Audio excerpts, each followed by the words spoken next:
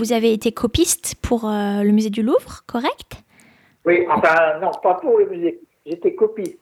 Parce que j'ai travaillé pour le musée du Louvre, mais on n'est pas copiste pour le musée, ou alors à moins que le musée. Parce que le musée, il a les originaux. Oui. Donc, si vous voulez, il a rien à faire d'une copie. Oui, oui, oui. Oui. Mhm. Donc, en fait, on est copiste pour nous-mêmes, pour notre travail.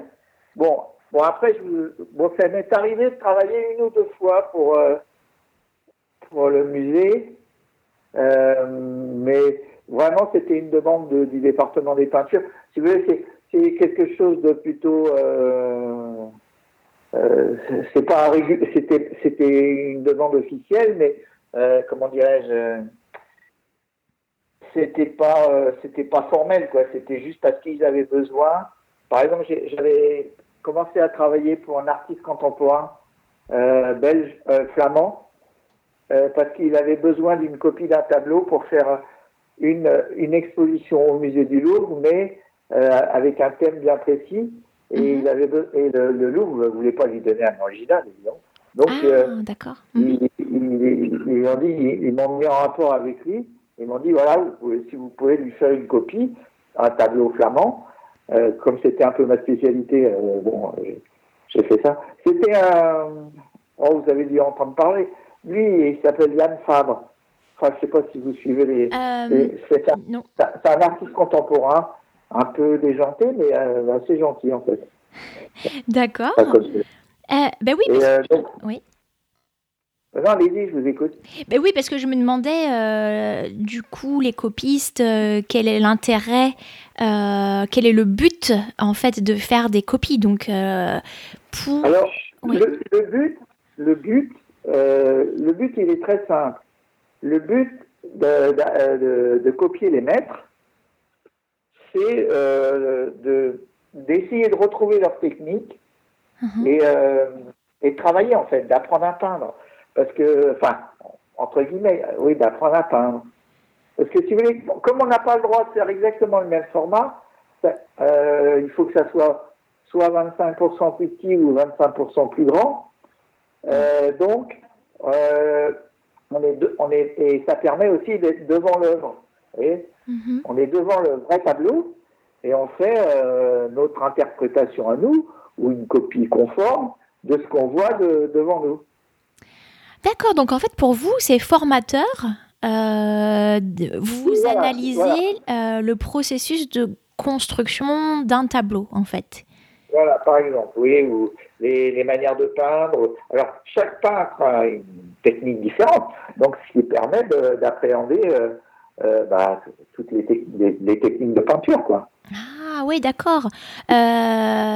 Oui, donc vous n'étiez pas copiste d'un artiste particulier, en fait, vous avez reproduit... Oui, oui, par exemple, vous voyez, là en ce moment, parce que je continue à en faire à la maison, parce que ma démarche au départ, c'est j'étais ouvrier, j'étais garçon coiffeur à Paris.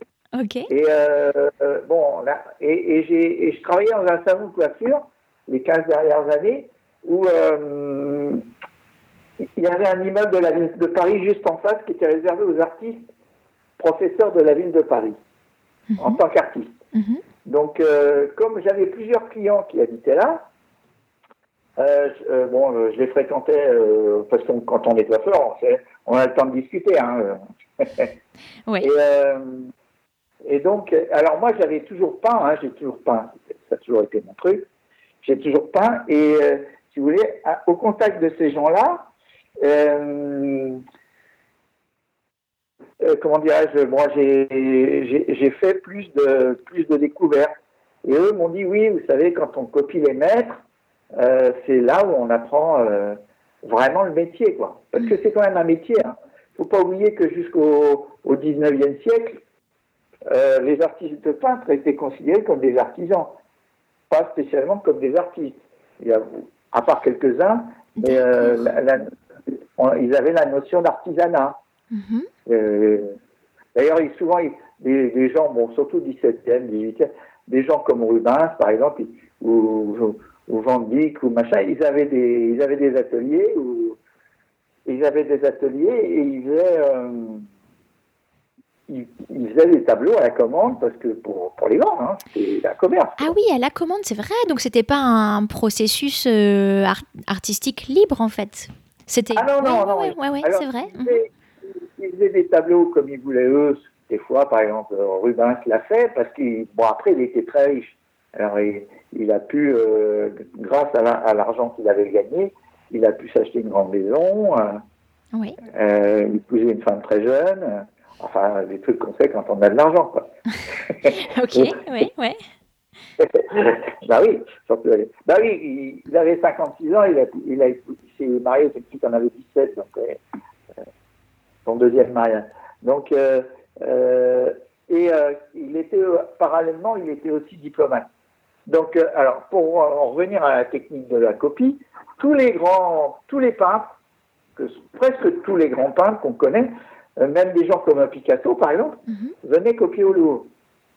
D'accord. Donc, ils ont fait leurs armes en imitant des tableaux. D'accord. Alors, oui, parce que ça permet d'apprendre les techniques. Vous voyez, par exemple, là, c'est ce que je suis en train de travailler sur un Watteau. Oui. Et en même temps sur un Girardot. Guéridou, c'est un Hollandais du 17e. C'est deux techniques complètement différentes. Enfin, si vous avez l'occasion, regardez ça sur Internet. Hein, vous mettez Guéridou. Dou, c'est D-O-U. Guérit ou Gérardou, ça dépend si on prononce à la française ou à la hollandaise. Et puis bon, Watteau, c'est Watteau. Oui, je connais, donc, oui. C'est deux techniques complètement différentes. Avec mais si vous faites Fragonard, c'est encore différent. Si vous faites, je sais pas moi, j'ai travaillé les Italiens aussi. Si vous faites des Italiens, c'est encore différent.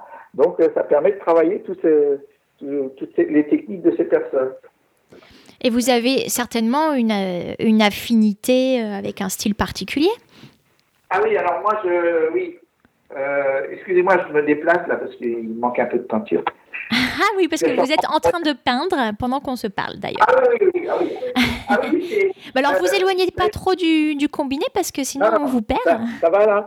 Vous m'entendez bien là? C'est bon? Je suis revenu à ma place. Oui, ça va. Oui, parce que si vous voulez peindre, c'est comme pour moi c'est comme respirer, c'est essentiel à ma vie. Donc, oui, moi j'étais en train de penser, je pourrais certainement pas faire les deux. Il faudrait que je sois super concentrée sur mon travail, mais je suis pas une artiste. Alors, vous voyez ça, justement, ça c'est une technique qu'on apprend en copiant. Parce que j'ai travaillé beaucoup au musée. J'ai travaillé pendant 25 ans au musée. J'ai peint pendant 25 ans au musée. Et quand vous êtes, par exemple, j'ai travaillé dans la Grande Galerie. J'ai fait la Sainte Famille de Raphaël, un tableau religieux avec, de Raphaël, un italien. J'ai fait plusieurs tableaux. J'ai même travaillé dans la... Et en fait, ça c'est ce que vous apprend aussi la copie. C'est-à-dire que quand vous êtes dans le musée, vous ne pouvez pas vous permettre de dire aux gens, on va fermer la salle pour moi. Oui. Parce que le musée, il en a rien à foutre de vous. C'est un privilège qui date de la Révolution. Parce que à la Révolution, ils ont décidé d'ouvrir les collections royales à tous les artistes pour qu'ils puissent travailler d'après les maîtres. Ah, okay. Et en fait, aujourd'hui, vous savez, les acquis de la Révolution, il y en a qui les oublient. Donc, si vous voulez, mais ça perdure toujours quand même. Hein. Alors, c'est une activité qui est gratuite, c'est-à-dire que vous n'avez rien à payer. Oui. Et en espérant que ça ne change jamais, oui. Et vous n'avez rien à payer, et tout le monde peut le faire. Mais à grand renfort je suppose, de formulaires d'autorisation, etc. pour... Ah oui, par contre, oui. Alors oui, il faut constituer un dossier. Bon, après, quand on vous connaît, il faut toujours, même moi, en tant qu'employé du musée du Louvre, j'avais quand même des formulaires à remplir et tout un tas de trucs. Mais si vous voulez, après, quand on vous connaît, une fois que la personne qui gère ça, elle a un dossier à votre nom, si vous voulez, elle ne va pas vous en mettre à chaque fois pour vous demander votre photocopie de carte d'identité, votre justificatif de domicile. Enfin, il faut avoir tout ça quand même. Hein, Mais c'est bon à savoir pour les auditeurs francophiles qui sont aussi passionnés d'art qu'ils pourraient potentiellement avoir accès au musée du Louvre pour essayer de reproduire des toiles. Alors, ce qui est important, parce que moi je vous le dis parce que ça devient de plus en plus compliqué, parce que le nombre de chevalets, il y a 80 chevalets dans le musée du Louvre. Mais ce nombre-là ne peut pas augmenter. Ah, c'est eux qui prêtent les chevalets, en fait? Oui, alors, voilà. Donc vous y allez, alors je vais vous expliquer le processus. Vous choisissez une œuvre, n'importe laquelle. Hein. Ouais.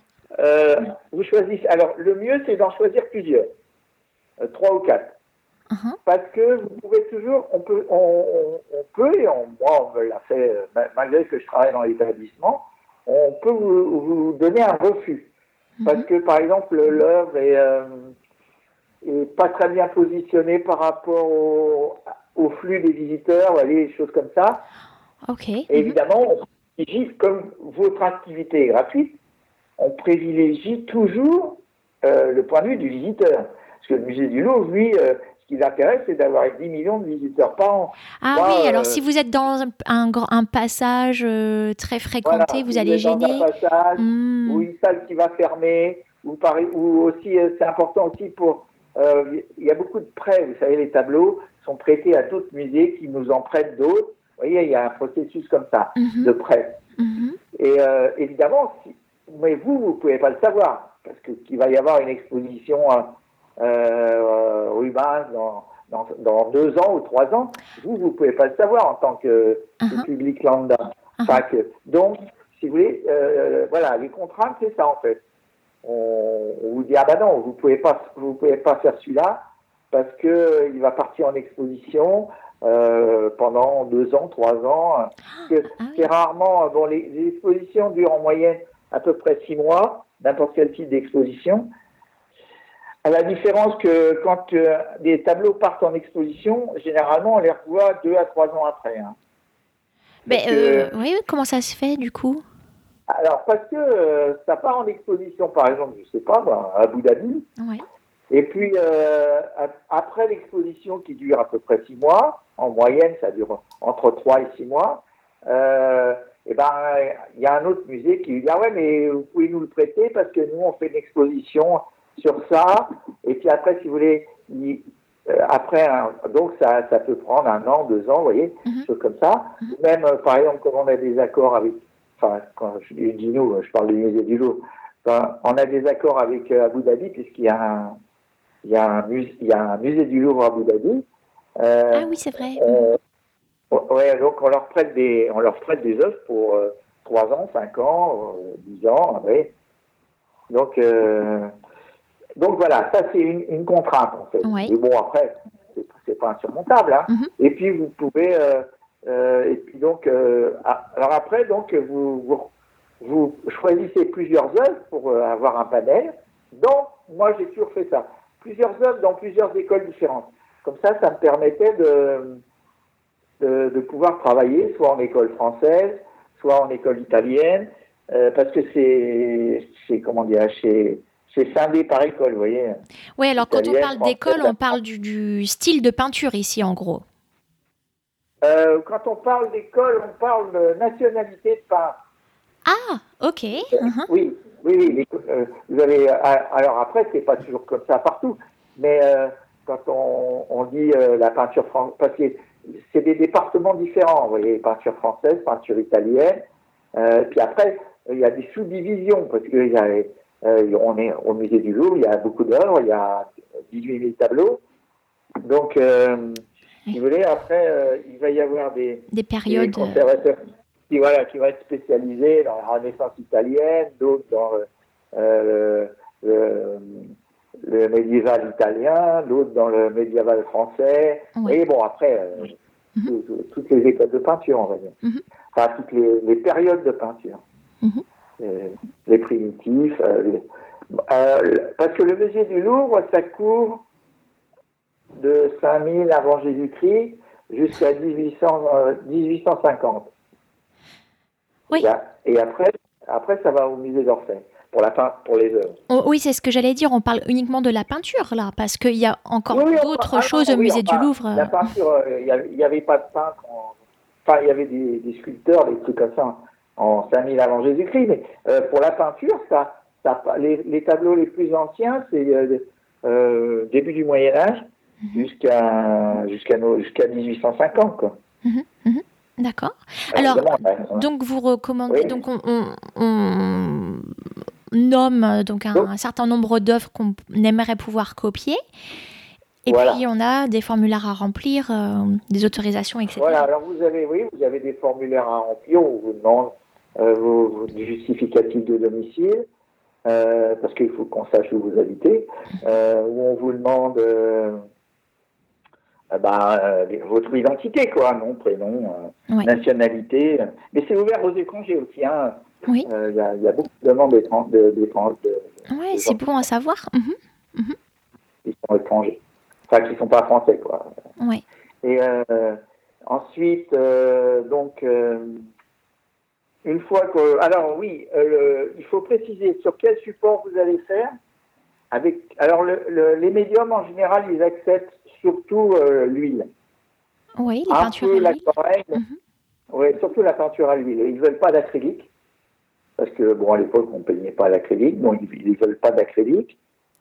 Donc, oui, parce que ça serait, comment dire, un peu hérétique d'utiliser de l'acrylique pour peindre des grands maîtres. Oui, déjà ça. Et en plus, le problème de la peinture acrylique, c'est que c'est difficilement réversible. C'est-à-dire que c'est arrivé qu'il y ait des accidents. Que, par exemple, des gens fassent des taches de peinture sur un vrai tableau. Donc, mais en s'approchant trop pour regarder, du coup. Ah oui, ou une projection, si vous voulez. Ouais. Et donc, comment dirais-je ? Donc, à l'huile, c'est toujours réversible. À l'eau, c'est réversible. Mais à l'acrylique, c'est compliqué. Et puis, en plus de ça, effectivement, la peinture à l'acrylique n'existait pas. Elle a été créée au XXe siècle. Plus moderne. Donc, on utilise... Comme vous êtes là pour travailler les techniques anciennes, il part du principe que vous êtes là pour travailler les techniques anciennes, donc vous travaillez à l'huile. Mais alors, vous dites les accidents arrivent, mais alors si quelqu'un fait une projection, il encourt peut-être une amende, ou enfin, je veux dire, c'est pas sans conséquence, non ? Non, c'est pas sans conséquence, mais disons que c'est compliqué pour lui de revenir peindre après, oui, c'est sûr. Oui. Mais bon, après, on va pas le mettre en prison, hein. C'est rare un mec qui fait exprès, quoi. Quelqu'un qui va dégrader une œuvre sciemment, bon, il va se faire arrêter par la police et ainsi de suite. Mais un copiste qui fait des taches de peinture sur un tableau, après. Ouais. Alors, je connaissais pas vraiment le métier, ou en tout cas on peut dire quoi, passe-temps, ou en tout cas l'occupation de... il y a des gens qui font leur métier. Ouais, de copiste. Et donc, du coup, j'ai fait quelques recherches succinctes, parce que c'est plutôt à vous d'expliquer, mais donc j'ai vu que la reproduction de tableaux était strictement encadrée, et que le résultat est bien distinct de l'offre originale, parce que le travail des copistes s'apparente en aucun cas à celui des faussaires. Donc, vous pouvez citer des exemples de règles comme ça. Vous en avez déjà mentionné une, qui est la toile doit être plus petite ou plus grande de au moins 25% de l'original. Il faut qu'il y ait 25% minimum de différence entre ce que vous allez faire et l'original. Peu importe dans quel sens. En taille, Après, donc ça c'est la règle de base. Ensuite, quand vous arrivez, quand vous rentrez votre toile, vous ne rentrez pas comme ça. Quand vous rentrez votre toile, là c'est une femme, souvent c'est des femmes d'ailleurs. La responsable des copistes vous reçoit, vous prenez rendez-vous avec elle, vous amenez votre support, elle vérifie votre support, elle vérifie surtout parce qu'il ne faut pas arriver avec un tableau déjà à moitié peint, oui. Ah oui. Que le but c'est d'apprendre. Le but c'est quand même d'apprendre la technique. si vous arrivez avec un tableau à moitié peint, alors vous avez le droit. Il y a des fois des tolérances. On vous autorise à faire une mise au carré. Je ne sais pas si vous voyez ce que c'est. Une île au carré? Une mise au carré, oui. Ah non. C'est-à-dire qu'en fait, alors une mise au carré, c'est vous prenez n'importe quelle image. Hein, ça peut s'appliquer à n'importe quoi. Prenez n'importe quelle image et vous subdivisez cette image par des carrés. Pour avoir, pour que, si vous voulez, pour que avoir un dessin, quand vous allez faire votre dessin, pour que ça soit plus précis et en même temps plus près du volume de l'original. D'accord, parce que j'avais compris île au carré, mais en fait c'est mise dans le participe passé de mettre. Ouais.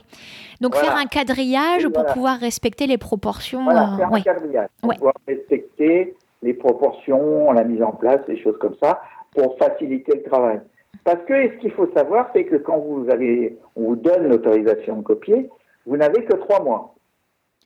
Le temps maximum, c'est 3 mois. Ou alors, vous pouvez toujours... En France, on peut toujours demander des dérogations. Les Français aiment bien casser les règles.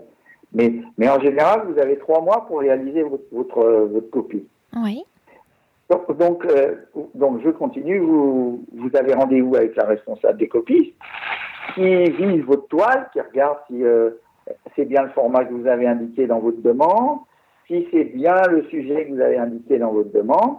Enfin, toute cette partie un peu administrative. Et ensuite, elle, au dos de votre tableau, elle va poser des tampons. Elle va mettre des tampons administratifs. Alors, un tampon avec le musée du Louvre, un tampon d'autorisation de copie, et sa signature et les dates auxquelles vous êtes autorisé à venir travailler. D'accord, ouais. Voilà. Oui, alors c'est 3 mois, hein. Ça va être du 9 septembre, octobre, novembre, décembre, au 9 décembre. Vous voyez, par exemple, après ça peut être n'importe. Il faut quand même savoir que de juin à septembre, il n'y a pas de copie parce qu'il y a trop d'affluence au musée. Ah oui. Donc la direction. Et puis il y a la traite de Pâques aussi. Okay. Et une période à Noël aussi, qu'ils appellent la traite des confiseurs. Bon, ben alors, faut caser, parce que ce que vous dites, là, ça fait 3 mois quand même entre les vacances d'été et puis Noël, quasiment, et puis ensuite, après 3 mois jusqu'à Pâques, donc c'est entre ces créneaux-là, quoi. C'est-à-dire que, non, après, oui, voilà, c'est ça. Après, vous avez encore 3 mois jusqu'à Pâques, du début de l'année jusqu'à Pâques. Ouais, et puis après 3 mois après, quand vous avez l'habitude de travailler, parce que c'est pour le travail, si vous, ce que je veux dire, il faut pas non plus il faut pas rester à 10 ans. Hein, ce que je veux dire, moi je trouve que 3 mois, la plupart des tableaux que j'ai fait, à part un ou deux qui étaient très compliqués avec beaucoup de personnages, par exemple j'ai fait la kermesse de Rubens, bon il y a 97 personnages, bon là j'ai pris les 3 mois, mais sinon normalement 3 mois c'est largement suffisant. Oui. J'ai fait beaucoup de tableaux bon, je peins assez vite, mais j'ai fait beaucoup de tableaux en 1 mois et demi, 2 mois, vous voyez. Mais alors, donc vous avez fait ça pendant un certain temps et puis vous continuez là, alors au moment même où on se parle, mais vous faites aussi des tableaux complètement personnels ou vous aimez bien Oui, aussi, oui. Oui, aussi, oui. D'accord. Aussi, j'aime bien faire oui, je fais aussi des tableaux personnels. Mais bon, alors ce que j'aime dans la copie, parce que, si vous voulez, moi j'ai commencé ça, même avant de venir, parce que je savais pas qu'on pouvait le faire dans les musées au départ, avant d'y travailler. Oui. Et j'ai commencé ça parce que, en fréquentant le quartier où je travaillais, il y avait des gens qui collectionnaient des tableaux, mais bon, c'est vachement cher, quoi. Tu veux dire, vous allez à Drôme. Si vous voulez quelque chose évidemment, si vous voulez quelque chose de moche, ça ne vous coûtera pas cher. Mais si vous voulez quelque chose d'un peu bien, ça va vous coûter cher. Donc moi, comme j'étais pauvre, j'avais pas les moyens de les acheter. Donc je me suis dit, puisque j'ai pas les moyens de les acheter, je vais les refaire. Et c'est comme ça que je me suis mis à copier. D'accord. Ouais. Et vous avez fait une école d'art à un moment ou non? Non, pas du tout. Non. j'ai rien fait du tout. J'ai juste pris des cours de dessin quand j'étais en école de coiffure, parce que dans ce métier, par exemple, le français, c'est coefficient 1, vous voyez. Oui, donc on parle aux épreuves pour avoir un diplôme de coiffure. Au CAP, au brevet professionnel, toutes ces choses-là, oui. dans la coiffure. Les maths et le français, c'est coefficient 1. Le maths, ça doit être coefficient 2 parce que c'est important dans le commerce. Mais par contre, le dessin, c'est coefficient 5. D'accord. Parce que, et on considère qu'il faut que vous ayez quand même des bases artistiques pour faire un métier artistique. Oui, pour couper les cheveux de façon... oui, surtout on vous apprend les volumes du visage, tous ces trucs-là. Et moi, j'ai commencé à travailler avec justement ma prof de dessin à l'école de coiffure, qui nous faisait travailler à l'ancienne, c'est-à-dire que, par exemple, elle nous autorisait que 3 couleurs pour faire toutes les autres couleurs. Ah oui, d'accord. Donc le magenta, le cyan et le jaune. Le rouge carmin et le bleu outre-mer. Ah oui, ok. Et avec ça, vous devez tout faire. Les couleurs primaires. Oui, les couleurs primaires. Donc, je remercie beaucoup cette dame qui m'a appris plein de choses. Et j'avais quand même à l'époque 6 heures de dessin par semaine, je crois. Donc, si vous voulez, moi, ça m'a appris, quoi. J'ai appris avec elle. Enfin, j'aimais déjà peindre, mais entre aimer peindre et parce que c'est toujours compliqué de connaître bien les techniques un peu. Plus on fait un apprentissage en connaissant les techniques. Après, on a moins de difficultés. On peut travailler plus comme on a envie. Si vous connaissez pas bien les techniques de base, vous cherchez, alors ça vous prend du temps. Ah oui, ça prend du temps d'apprendre à tâtons. Ouais. Oui, voilà, c'est compliqué. Oui. Tandis que, avec... voilà, donc, et où j'en étais moi. Ah oui, donc, pour les copies, donc, elle appose des tampons, elle vous emmène il y a plusieurs réserves au musée du Louvre qui sont réservées aux copistes, dans toutes les écoles. Donc, elle vous emmène dans la réserve qui vous est assignée par rapport à l'école que vous avez copiée. D'accord. Et elle vous installe. Le Louvre est propriétaire des chevalets et des tabourets. Comme ça, ils sont plus conformes à la sécurité et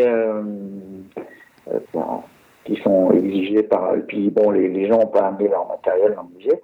Donc, alors, elle vous installe, c'est-à-dire qu'elle vous attribue un chevalet.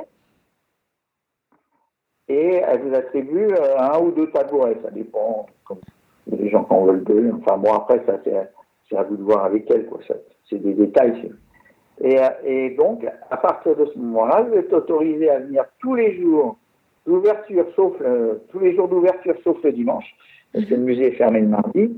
Tous les jours d'ouverture sauf le dimanche, et les jours que je vous ai indiqués, là, les différents fériés, les choses comme ça, pour venir travailler à l'intérieur du musée. Oui. Et à vous attribuer, donc, vous avez aussi ce qu'on appelle une carte de copie, c'est-à-dire qu'elle vous donne une carte avec votre identité, nom, enfin tout ça, votre photo dessus, et que vous devez montrer au contrôle billet quand vous arrivez le matin à 9h. Ah oui, et vous êtes autorisé à peindre tous les matins de 9h à 13h30. D'accord, pas l'après-midi.